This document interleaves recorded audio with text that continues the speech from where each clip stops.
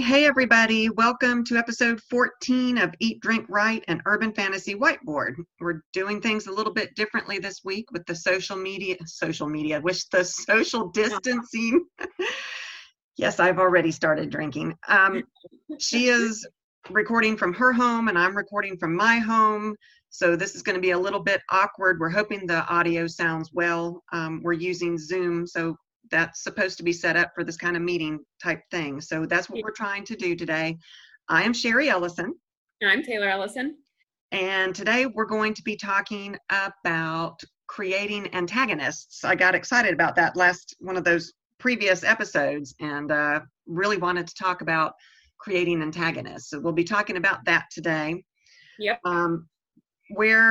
Since we're not in the same home, we don't have the same drinks and food. So what are you drinking at your house?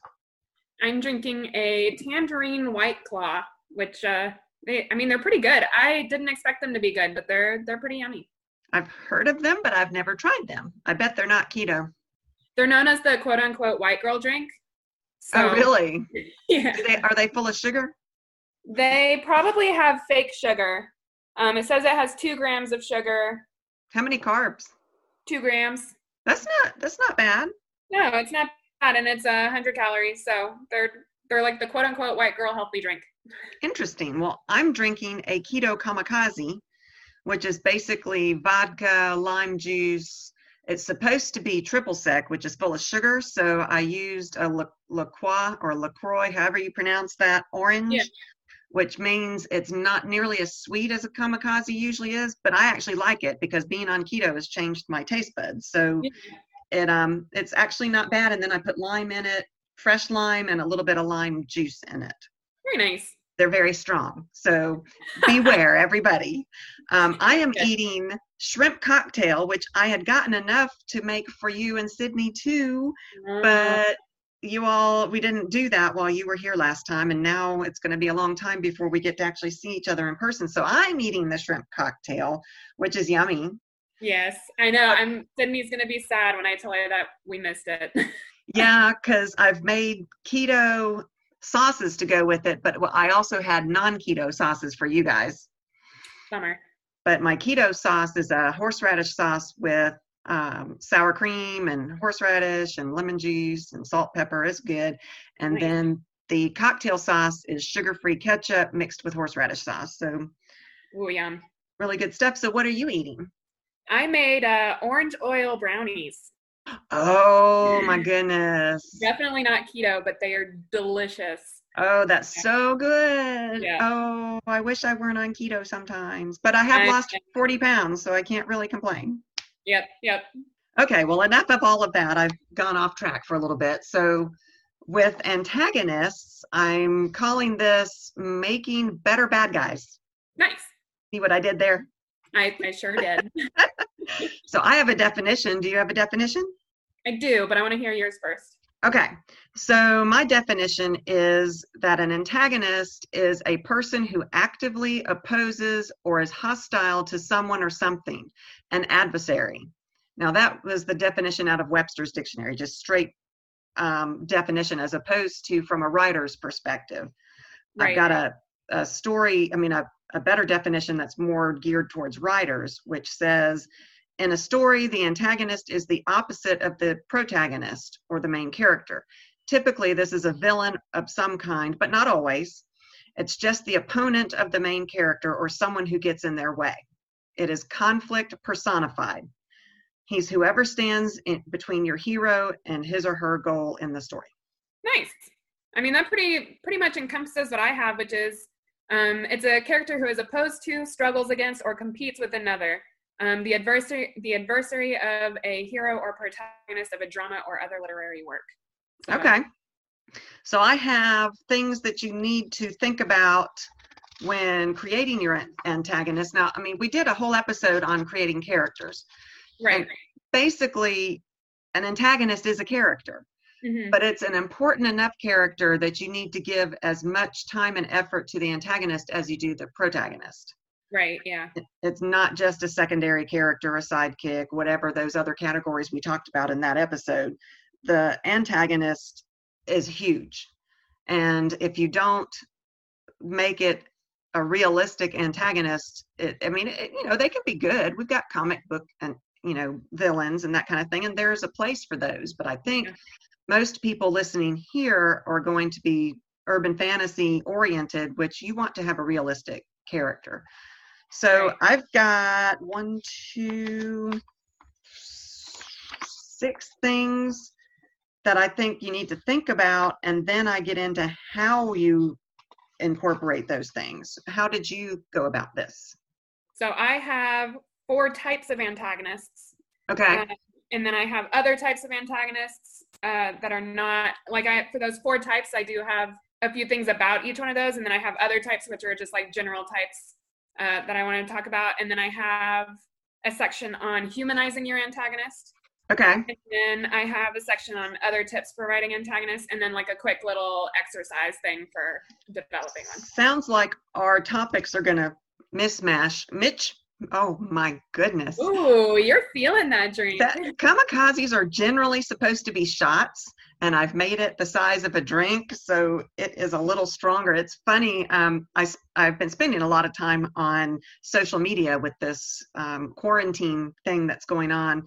Yeah. And there was a question where this fellow asked, "Are you drinking more or less since you've been in quarantine?" And I was like, "More? Definitely more." Yeah. Which is so funny because it's not really that different for me. I don't know why this is affecting me this way.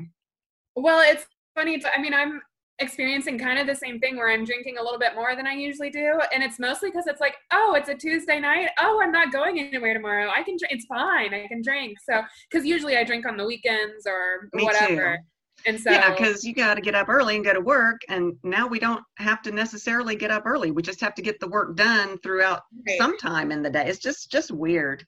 Right. And it's so scary and a little bit, more than a little bit tragic, that what's going on right now. Yeah. Oh, I have delivery people are heroes right now. And so I have put a big basket of goodies out by the front door. I've got cookies and I've got hand wipes. I wanted to do face masks, but of course those are sold out everywhere. So I'm going to start making face masks, and I'm going to leave little face masks out there because those people are on the front line. Yeah. They're the ones having to go and, bring us our groceries and bring us things because we're too afraid to go out. Yeah. So, a little bit of shout out to those delivery people out there. Okay, so I got off track again. Sure. Feel like kamikazes will do that to you? I'm really afraid. I apologize, people. It might be a really fun episode. I don't know. So I will start, and you jump in, and we'll just go the way we normally go. Okie doke. Okay, my first point on an antagonist is they've got to be relatable. Yes. You have to create empathy. Mm-hmm. Your villain needs to be someone that your reader can identify with, even if they don't agree with him and how he's doing things or she's doing things. They need to be able to relate to that person.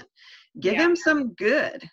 These people are, in their own minds, are heroes. I mean, we all think of ourselves as heroes. We all make choices that we think are good choices. Right, and the villain is no different. So give him some good character traits. Balance those traits. I was thinking, we always talk about Supernatural, and even Lucifer in Supernatural was relatable. Mm-hmm. He was funny. I mean, definitely evil, but we understood some of where he was coming from. And Crowley in Supernatural, we definitely understood where he was coming. His mother treated him like crap when he grew up. We see 100% how he got to be where he is. Right. Even the show Lucifer, do you watch Lucifer? I've seen 2 seasons, I think. He's the devil, and yet he's kind of the protagonist of... He is the protagonist, for sure. Yeah, of that show, which is so interesting. But the best bad guys are the ones that the reader can ask themselves, if I were in those same circumstances, would I do that too? Yeah, and I have, villains have feelings too. Antagonists have feelings. Yes. And I have a bullet point written down here where I said, when you're introducing your villain in your story, try writing that scene from their point of view. because that'll give you a decent feeling about what your antagonist is thinking and why they're doing the things that they're doing, and treat them like the protagonist, at least for, an exercise scene, paragraph, whatever. That's what one of my how to do this, after we talk about it, it says, one of Taylor's favorites, write scenes from the antagonist's point of view. It's great. It's such a good way to get into the head of your antagonist and make them more believable, because you as the writer then know exactly what they're thinking. Donald Moss, in that book that you read, goes one step further and says, outline the book from the antagonist point of view. Did you read that? I did. That's a lot of work. Yeah, it is, but how interesting. I had never thought of that. It's such a good way to think of it, though.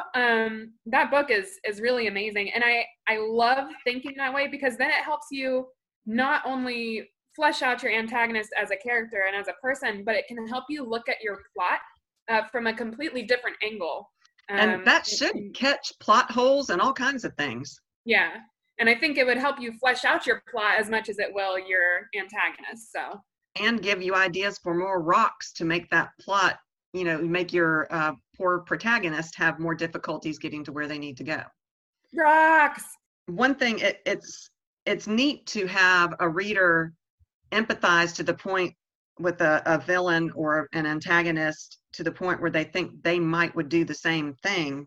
Yeah. That's very scary to think that in the right circumstances, we could all be villains. Yeah. Villain I'm using that term loosely. I mean, we're not. Oh, for sure. I think. Yeah, I think antagonist is a good word for it, but like most people think of it in terms of, oh, well, the villain of my story is such and such. Plus, so now, villain is easier to say than antagonist. Then what? Villain. I'm not going to say the other one. Uh-huh. Okay, so the second point I have that you need to think about when you're creating your antagonist is motives. Yeah. The villain's motives must be heroic in their own mind. They're not doing something. I mean, it would be a very shallow character that would be doing something just because I want to be evil today. That's right. Not how people think. Now, there might be a place for that kind of monster, especially in urban fantasy. We're going to have goblins or whatever that just want to eat people. I mean, but even that motive, that motive in their mind is not evil. They're hungry. Mm-hmm. And, humans are tasty. So it's not, in their own minds, they're not bad guys. Right. So they need to have a reason for behaving the way they do. Just make sure that reason is logical.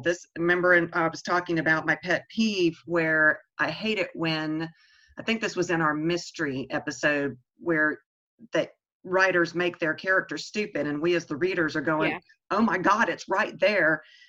Think along those lines when you create your antagonist as well. Don't make him stupid. He's a real person, or she. And have them be logical. A common motive is, we always see those movies or stories that they're wanting to prevent a loved one from dying, or they're trying to mess with time to keep them from dying, and it doesn't matter to them. It matters, but it's less important to them that there's other casualties because they love this person, and that's the most important thing to them. Even some bad guys, the stories where, and this I see a lot in science fiction, where you are trying to save the world, but it's okay to sacrifice the few to save the bigger picture. And that is a noble thought in their minds. And we can see how, what was it, Star Trek, where, the Vulcans, I can't remember that line that Spock said when he was dying. But that's that same thought. Is it okay to save the whole planet at the expense of these lives? And that's a logical thing in these villains' minds. We have to we have to think about that when we create these characters. In the Hunger Games, there's a lot that I tie into the Hunger Games in this one. It's a really good book when you look at bad guys. The Capitol was looking at the greater good of society. Right. They had a reason for their hierarchy at the expense of the lesser. So, go ahead. I have a point on that one. So in my section where I have types of antagonists listed out, one of them is the immoral entity. And that's basically, it's not a single human being, but a group of people or an even larger entity, such as an organization, a government, or a social system. And the example that I have for that is the Capitol for the Hunger Games. Yes, I have that as well later on when I'm making the point that antagonists don't have to be just human beings.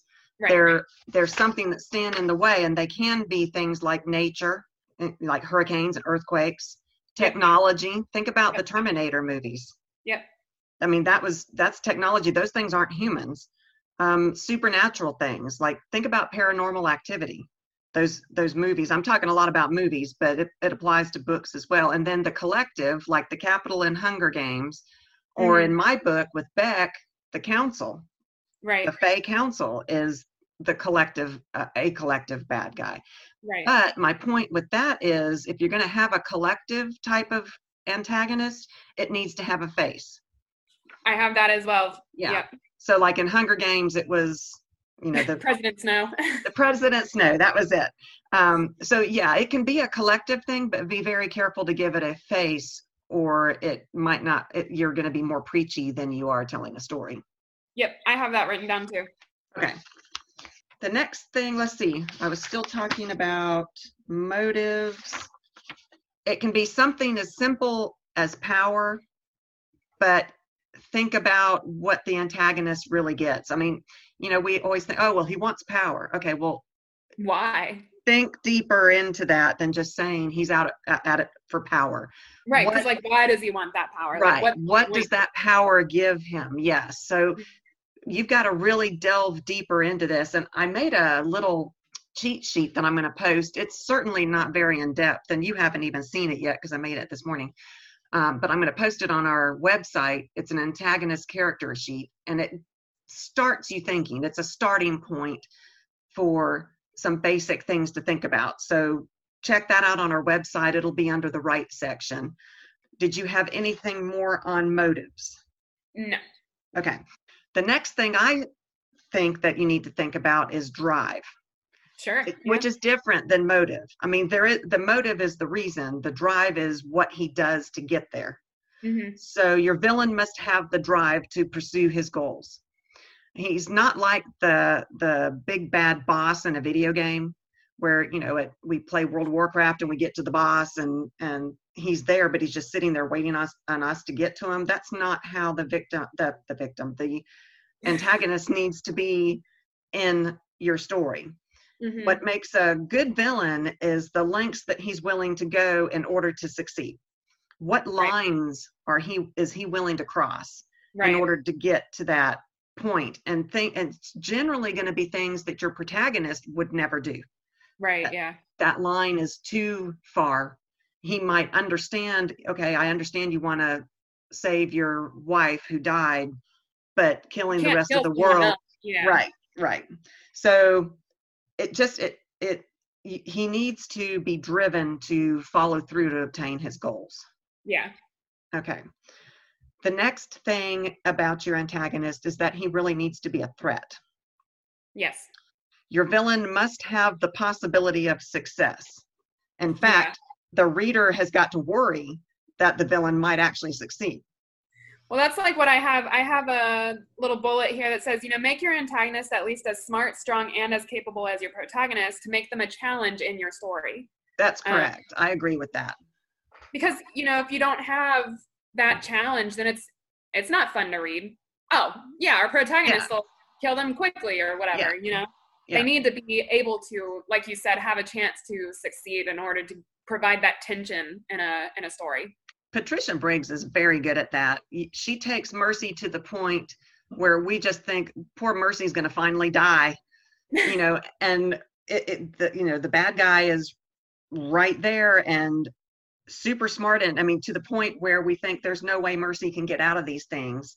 Right. And that's what it takes to write a good villain. I mean, they have to have the ability to win, but we don't want them also to be super powerful. Right. Because then there'd be no point. They would just crush the protagonist and move on and be done with it. Yeah. Which, I have a point on that, too, where it says, don't make them too overpowered. They also must abide by the rules that you've set for your own world. You Oh, can't good have point. them. Yeah, if you've said that nobody can use magic on water, then your antagonist cannot suddenly have this ability to use magic on water. Just Unless to make somehow, yeah, there maybe he obtained an object that allows him to do it, but that would be well, a that's quest on his my own to, point. yeah, yeah, yeah, Is that then there's a new rule for your world, and that's fine as long yeah, as you explain it. But you yeah, have to still abide by those rules. yeah. I think the reader needs to understand what's at stake if the villain does win. That also creates suspense, like we were talking about on our mystery episode. We might understand why the villain wants what he wants, but we also need our reader to understand how horrible it would be if the villain does get what they want. Right. So that creates suspense where we're like, oh no, I don't see how the protagonist is going to get out of this. And if they don't, this is going to happen and it's going to be devastating. Yeah. Also, a competent antagonist forces the other characters in the story into action. I thought that was a neat point. I think so too. Because you want all of your characters to be involved in the action. And if you have a villain or an antagonist who's not doing anything, then there's no reason for them to go into action. Right.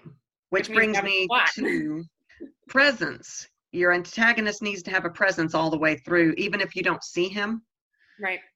They should have an effect on what's going on in the world, even if they're not there in every scene. Like the destruction as a result. I'm trying to think. I'm back to movies again. Avengers, Superman, Spider-Man. Oh, Spider-Man's a good one. So he sees the destruction that's happening because of the bad guy, but he doesn't know who the bad guy is. So he doesn't know who it is, but he's seen the presence of that bad guy every step of the way in that story. And then I talk about traits. The best bad guys are the ones that have heroic traits. I would agree with that. Yeah. Okay. I wasn't sure what you would think of that. People generally expect a villain to be vain, rude, boastful, arrogant. So avoid that. You don't. Well, but I think that they can be. And I think a lot of the time, the person who will cross a line will have those qualities. That's true. I mean, you're right, but I don't know that. Just be aware of the cliche with those things. Right. Think how much more effective it might be if the villain is also considerate. He saves a kitten from that stuck in a tree. I mean, that's just not something in your mind, in our readers' minds. How do they come to terms with this guy who's doing these things to reach this goal that we think is abhorrent, but he takes the time to go and save a kitten that's stuck in a tree? Right, yeah. So, I mean, that adds depth, I think, to a bad guy. So think about good traits as well. Right. I think one of my favorite traits to use in an antagonist is intelligence. I think having an intelligent antagonist is something that is so much fun to play with in a plot because I feel like it ups suspense a lot, in my opinion. I love reading about intelligent villains. I agree with that too. And then I get to the point of how do you incorporate these things? How do you take all the things we just talked about and actually put them in your story? Because it's easy to say, oh, this is what you need to do, but how do you do it? It's hard sometimes when you're sitting there staring at the blank computer screen. So the first thing I think you need to do is to create your antagonist backstory. And you probably have that too. I have it somewhere in here. Yeah, I'm sorry. It's hard when one of us goes first because we're all out of order for the other one. I know, because like I also had, different types of antagonists, and I have like paragraphs on that we didn't get to either. Let's do that too before we talk about how to make it happen. Okay, so the first type of antagonist I have is the evil villain, which is what we've been talking about as the cliche. Right. And that's like the typical Dark Lord, the witch, the usurper, the criminal mastermind, the bully, the ancient evil, just like the very cliche, you're a bad guy. Almost Disney character bad guys. Right. And, there's nothing inherently wrong with it other than the fact that it's cliche. It's often been seen as played out, but I've also seen, it works for something. So like one of my examples that I have is Lord Voldemort in Harry Potter. And he's have that too. He's a great villain, but a lot of, he is just after power. He is after immortality so that he never dies. And that's like his thing, but he does very evil things to get there. Right. And then another one is Sauron in Lord of the Rings. So, he's like a very obviously evil guy, obviously evil character, antagonist. Right. And, you know, he's mostly just after power. And it is about power. And he is that cliche evil villain, and yet he's still a great antagonist Yes. to see when you're watching or reading Lord of the Rings. The next antagonist that I have is just the quote-unquote everyday antagonist. And what does that mean? Yeah, so some antagonists simply act in opposition to the main character, creating conflict without a distinct goal of setting the world on fire. So they're not there to be evil. They're not there. I think it's mostly the antagonists that we've been talking about, like humanizing them. Okay. This type of antagonist usually shows up in more character-driven stories. So you want to learn more about the antagonist. You want to know why he's doing what he's doing. You want to know his motives. You want to know why is he willing to set the world on fire. Okay. And this can create conflict in a number of ways, including, they might have the same goal of your story's protagonist, and, only one of them can succeed. And so that's why they're the antagonist, is because they're after the same thing. They can also discourage the main character from pursuing a goal that they find dangerous or irresponsible, creating an emotional or physical roadblock that hinders the protagonist. So would you think of even a best friend could then be, I guess, classified as an antagonist, because the best friend might be trying to stop the main character from doing what they're doing because they think it's too dangerous to do. Would that classify as an antagonist? I think it depends on how you look at it. I think when I think of this type of antagonist, I think more so in my book that I just finished, Mac is followed by these two cops, and they're there to watch her. And I think those cops can be considered antagonists. Okay. Especially one of them. So, they're not necessarily out there to get her, and they don't want her dead and whatever, but one of them really doesn't like her and does whatever he can. He arrests her just because he doesn't like her. So that's more about. I can see even the best friend. I think it depends on what lengths they're willing to go through to stop the protagonist. And even a motive. Why do they want to stop the protagonist? Right. And the best friend might be doing it really because they think it is in the best interest of their friend, that if they go and do this dangerous thing, they might die. Yeah. And so their goal is to keep their friend alive. Yeah. So I think that would work as an antagonist as well, especially if they're willing to do harsher things to stop their friend from succeeding because they're trying to save them. Right. Interesting. Yeah. Okay. And then some of the examples that I had for that one were, Severus Snape, Draco Malfoy, Jaime Lannister. Oh, yeah. Oh, I've got some Game of Thrones ideas too. So I think the everyday antagonist is more about what we were talking about with humanizing our antagonist. Okay. They're just people. They're people. And then we already talked about the immoral entity, which is basically a government or a corrupt system. And then the last one I have is the internal struggle. So a story's antagonistic force doesn't have to be human, but could rather be some element of the character's own self. Oh. So if the character has to confront a doubt or fear, flaw, or regret in order to overcome their struggles and find happiness or success. I can't talk. But so it doesn't have to be human. It can be an internal emotion. Oh, interesting. And give your protagonist a distinct dissatisfaction with their life, or a strong story goal. And then that struggle, the internal struggle, stops them from getting that. And so that's what their antagonist is. So. Okay. Wow. A really good example of internal antagonists would be, what was the movie? It's another superhero movie, the one where the guy's got the split personality. Oh, it's called Split. Split, that's it. Yeah. Oh my God, talk about internal antagonists. Holy cow. It's all of his antagonists are within himself. Yeah, that was a crazy movie. That one was good. It was really good. Yeah. So I go into how to incorporate these things, and that the first way to start, because a lot of this is overwhelming. We talk all these general ideas, you need to do these things, and someone staring at that blank computer screen is like, yeah, but how? Right. So the first thing I would recommend is to create your antagonist backstory. Do the same in-depth history that you did for your protagonist. Yeah. Why is your antagonist so hell-bent on his or her goal? Yeah. Sometimes past wounds or actions or events might cause this, which brings me to The Emotional Wound Thesaurus, which is amazing, by Angela Ackerman and Becca Puglisi. Yep. Awesome. You guys, I cannot recommend these enough.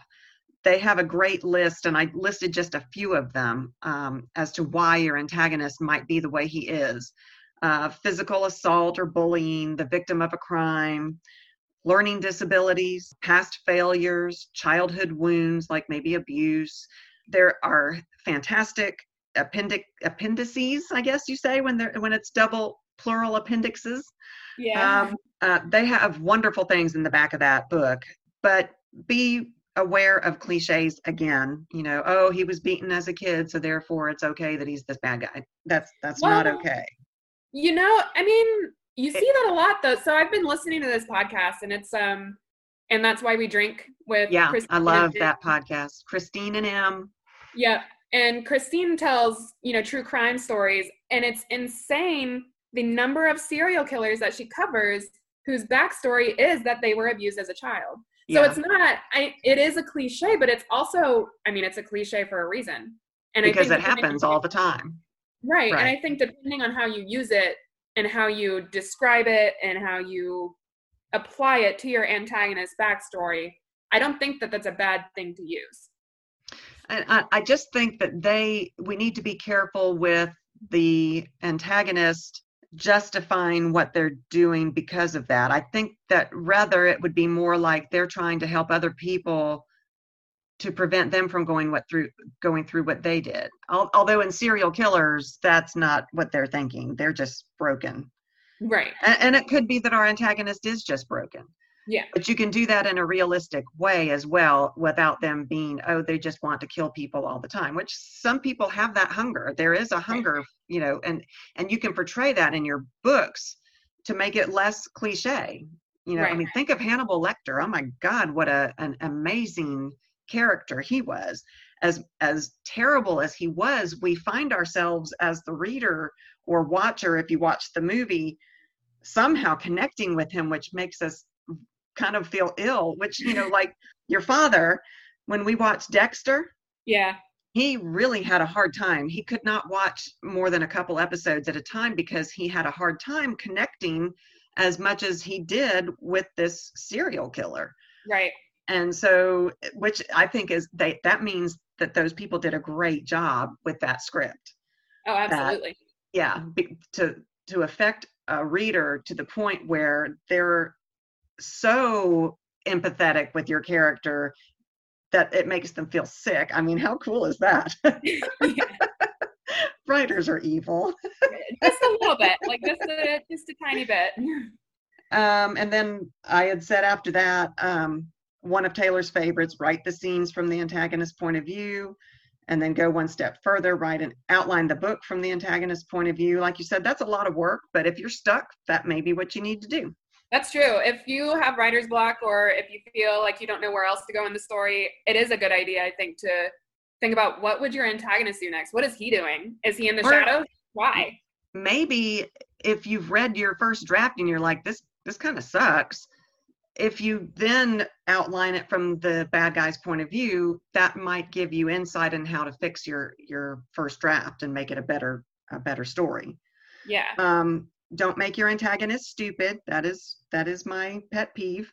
Yeah. Just like your protagonist, you can use the mirror technique. It's important, I think, to have the same types of motivations in your character, in your protagonist and your antagonist. Their belief system, their determination, but on opposite sides. Yeah, I've seen a lot of things where it's like your antagonist should be a foil of your protagonist.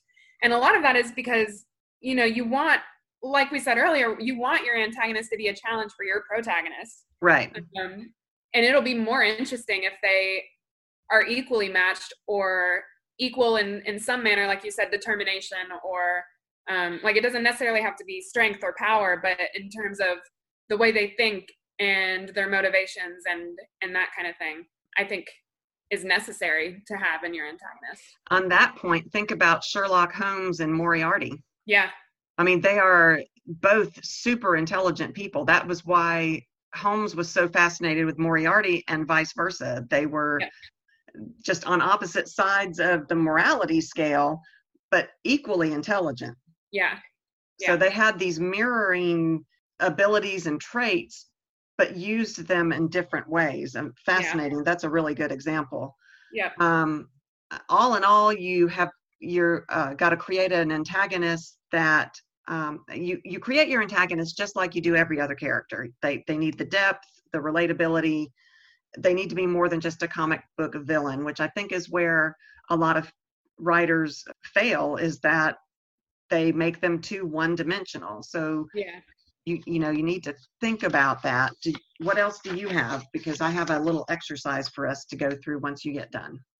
All right. I have, if your antagonist remains hidden for much of the story, like in a mystery, if you have no idea who it is, then give him proxies or let him work behind the scenes. So basically make sure he's doing things even when we don't see him as the reader. That's kind of like my presence. Oh, yeah. And I think a good example of that would be Lord Voldemort in the very first Harry Potter, where you only hear like a little bit about him, but he ends up being a big bad guy by the end. Right. But throughout the book, you don't really see much about him. You see, you hear bits and pieces about him, but he's not actively doing anything in that book just yet. Right. So, or at least we don't know that he is. Right. Because she uses Severus Snape as a red herring, and she uses, all of these different things to make us, not think about Voldemort and the comments that have been made about him. And then by the end, it's like, ooh, he's here. He's been here the whole time. Like, oh my gosh. Yeah. So another point I have is to look at your favorite villains in pop culture.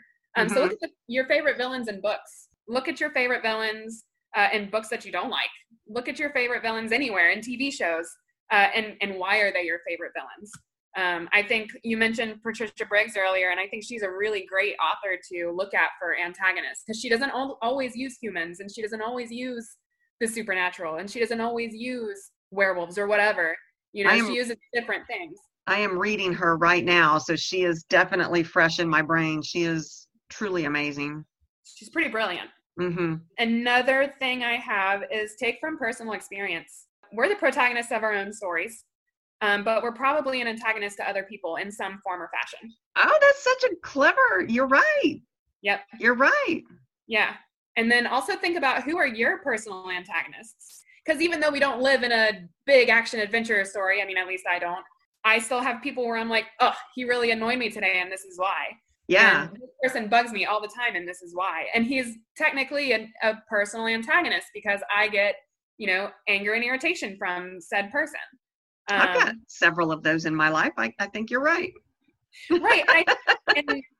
And the point that I made about, we're probably the antagonists of other people's stories too. I didn't see that anywhere, but I think it's still a good exercise to think about, because we probably are. We probably do annoy some people, or there's a reason, this person probably doesn't like me because I got the job over them or something like that. Right. So I think it's an interesting way to think about motives and make them realistic. There was a girl in my sorority back in college who apparently hated me because of the way I ate. I don't know. I had no idea. She had a problem with the way I took the food off of my fork. Oh, that's so strange. Yeah, and it just blew my mind when I found that out, because I had no idea. I don't know what I did that. I think I eat like a normal person. I don't know. I haven't noticed anything, but you're my mother, so. I mean, it irritated her to no end. She absolutely did not like me, and she's one of my sisters. So I mean, sorority sisters. So I don't know what I had done to not, but she was really annoyed with the way I ate. Well, maybe that manifested because she was jealous of you or something. I don't know. There might have been, I was her antagonist for some reason. Right. Huh. Yeah. Interesting. That's so funny. And then another thing I have is avoid a long monologue. Because villains, when you don't have the villain up front and in your face, if you don't learn what their motives are, then typically when you reveal them, like I feel like there's a cliche where they go off into this long monologue about like, Oh, well, this is why I do the things that I do, and it's justified because of this, and you're an idiot because of this, and just like a long speech. yeah. And it's I don't want to read a long paragraph about your whole life story. We kind of talked about that on mystery when you reveal the mystery, Right. don't do the info dump type mystery. That's a very good point. Yeah. And then I also have some exercise stuff to talk about, so you can go ahead and talk. Okay, I just listed a bunch of different villains for us to kind of talk about. Oh, okay. Well, then let me go first then. Okay. So general exercises that you can do personally to help you start thinking about antagonists and developing them. Okay. So this exercise says to list 3 antagonists that you did not like and why they didn't work for you. Okay. List out their qualities, their goals, their personalities, and why did they fail that story for you? Like, how could they have been better? Okay. What was dissatisfying about them? And I think that gets you thinking about what you should do with your own antagonist. I think so. Obviously, do the opposite of what was dissatisfying to you. And then think of historical figures that you consider antagonists. And the first one that obviously comes to mind, and probably to most people's minds, is Hitler. Oh yeah, yeah. What makes those historical figures antagonists? What are their personalities? Why did they do what they were doing, and how did they justify it? Mm-hmm. And do they represent a group? And then the last one was character creation worksheets, which I think are good in general for character creation. Which I'm going to post the one. I mean, it's very basic. I really need to do some in-depth. I think that probably to truly create a character, the worksheet would be a booklet. Yeah. A really in-depth booklet, which maybe I'll have time to create one and post it on our website for people to use. But I am going to post this just basic one to get people started on brainstorming. I mean, it's just some brainstorming tips to start with. Yeah. Alrighty, let's do your exercise. Okay, so I came up with a bunch of bad guys and just kind of wanted to talk about them and how are they bad and what was their motives. So Voldemort was the first one. Oh, yeah. And he, what makes him not a one-dimensional character? I mean, he had a bad upbringing. Right. So there's that empathy there that we have with him. But he's gotten beyond the point where the reader can really empathize with him. Yeah.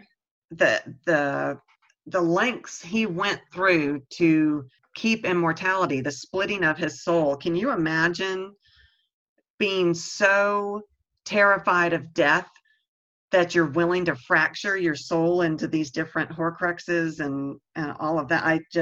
He blows my mind. He is it's insane. Yeah. an interesting bad guy. Mm-hmm. But there are other Harry Potter bad guys. Dolores Umbridge. Oh, yeah. I mean, I almost hate her more than I hated Voldemort. I mean, honestly, though, because she was just something. She was something else. Yeah, I don't even know. We didn't get enough into her background to know why she is the way she is, what made her the way she is.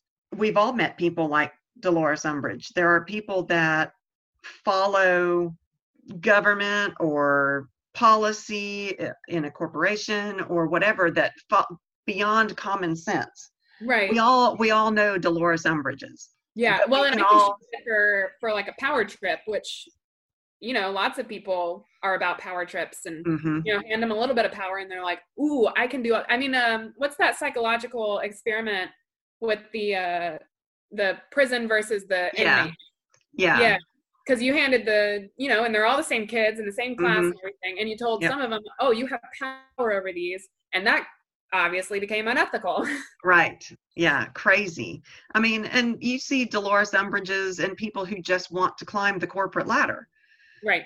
That it's not that they think they're being evil. They want to be what the, hierarchy up there wants so that they can climb the ladder to get up there too, so that they can have the penthouse and the Jaguar and the whatever it is. That they don't think they're being evil. They're doing what their company wants them to do, or whatever it is that in that circumstance. I'm just using company as an example. Lord of the Rings has several. You talked about Sauron, and Yeah. what I have on my list is Gollum Oh, yeah. as an antagonist. He's not an evil character, but when you delve into how he became how he did and how the ring affected him, Yeah. something was inside of him that made him capable of killing his best friend for that ring. Right. And then he deteriorated from that point. But what an interesting antagonist. You talk about definitely a non-one-dimensional antagonist. Gollum is perfect. He's And so interesting, yeah. we empathize with him. We understand. But how many of us would kill our best friend even with magical influence? I just can't. I mean, and maybe we would if there's magic messing with us. I don't know. And it also, I mean, you think about Gollum and what he's turned into, and you feel sorry for him. Yeah. He's pitiful. And he is. Almost, I mean, I don't want to say childlike because he's not childlike, but he's something, that can't protect himself, or it seems as though he can't. Right. I think that's going to pull in the reader as well and really empathize with him as an antagonist. Yeah, he's vulnerable, and yet he survived torture in the Mount Doom. I mean, what an amazing creature Gollum is. So really good example of how to make an antagonist realistic. Yeah. More than just that one-dimensional bad guy. Another one is Crowley from Supernatural.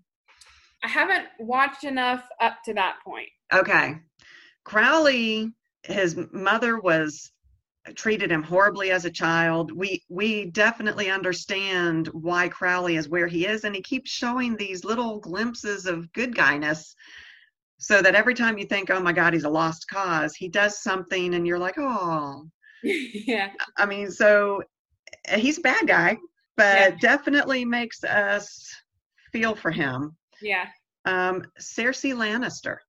Oh yeah. Well, and then also Jaime Lannister. And Jaime. I think she's worse than he is. Oh, she's way worse than he is. Because Jaime had a lot of heroic traits. Cersei, it was hard to find any heroic traits, although when she had to do that walk of shame where they cut her hair and made her walk naked, we all felt for her. That woman is she was determined. Mm-hmm. And that's something we kind of respect in her. She's determined and smart, and also to be, the wife of that king, and then she's been through enough that, like, I'm like, she's a badass, but also she's a terrible woman, Right. She had enough to her where I was like, I like her, but I also really hate her. Yeah. But she was a great character. Yeah, definitely. Raistlin Magere in the Dragonlance series. I don't know that you ever read that. Oh my gosh. It was the very first fantasy series I ever read. I was probably 8th grade when that came out, or at least when I discovered them. I don't know how old the books are, but Raistlin is, he has a brother who is strong and handsome and a warrior, and Raistlin is thin and kind of emaciated and super intelligent, where his brother is kind of dumb but beautiful, and Raistlin is smart but decrepit. Right. And his whole character arc is amazing, but he is a really good antagonist. He wants to become godlike, and you can understand it because he's so weak and frail. You understand his desire and his jealousy of his brother, because his brother is so brawny and handsome and gets the girls and, that kind of thing. Really good character to study as an antagonist. Yeah. Not a one-dimensional, kind of one-dimensional, because it was a fantasy D&D type. It is a D&D story. I go back to my D&D roots a lot. Yeah. And then one that you will understand, Rowena O'Reilly from Karen Moaning. What an antagonist she is, and I don't want to give too much away, but interesting woman. She's a very interesting woman, very intelligent and very conniving. Mm-hmm. But she was also an old woman, and from before we get to certain points of the series, you are like, oh, she's definitely trying to help people, and right, and so you don't like her, but she's also a character where you're like, I don't like her, but I understand. She's right. strong. She's trying to do the right thing for her people. Right. And I think in her own mind, she really was. I think so too. Kind of broken. Mm-hmm. But yeah, I would love to hear what our readers' ideas of a great antagonist is. I love delving into these characters, and we don't do it enough because we're all so concentrated on the good guy, who the main character is. That's who we're so tied up with. But don't forget your bad guy. The bad guy is just as important as your good guy. Yeah, absolutely.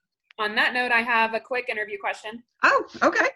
What's your favorite part of coming up with an antagonist? I don't know that I have a favorite part because it just happens. My characters really just show up in that stadium in my head that your father says I have. Let me rephrase. What's your favorite part of writing them? Oh, I enjoy the twisty, conniving ways that they try to outsmart the main character. I love that. Yeah. I love their trickiness, and because the reader and the protagonist don't know what's going on, and yet there are so many clever things that are happening behind the scenes. So I love that part. I like the clever part. Yeah, no, that's fair. I think that's a lot of why I like writing them too. And I think I said earlier in the episode, I was saying my favorite trait to put into an antagonist is their intelligence. Mm-hmm. So it's definitely one of my favorite things to write about them. So yeah, they're fun, honestly. They are and there are some books that have chapters with the point of view of your antagonist, which is fun, and some where you never see that antagonist's point of view. You only see them through their presence within the book and the actions and events that you see as a result of what they've done. Right. Yeah. All right, guys. Well, thanks for listening. Don't forget, we've got free merch, spiral notebooks, calendars, sticky notes. Email us at eat.drink.write.podcast@gmail.com. Our website is eatdrinkwritepodcast.com. We've got everything there. So if you don't have a pencil or whatever to write down our email, just go to eatdrinkwritepodcast.com, and everything is all on our website. I post like this sheet that I did for the antagonist character sheet. I'll post it there. I post pictures of our drinks, which you'll have to send me a picture of your drink, your White Claw can, and your food. And I'll post mine and recipes if anybody's interested. I know there might be people out there on keto like me, and it does take special recipes for that, so I'm always glad to post those. Let us know what you want to talk about. Let us know your thoughts on any of our episodes. We've got Instagram, Facebook, Twitter. Come check us out. Please visit our Patreon. It's patreon.com/EDW podcast, patreon.com. It takes money to do this, especially now that we're long distance. This is challenging for all of us, but we are keeping going, hoping that we're giving you all something to do during quarantine. Y'all be safe, be well, stay inside. Thanks, guys.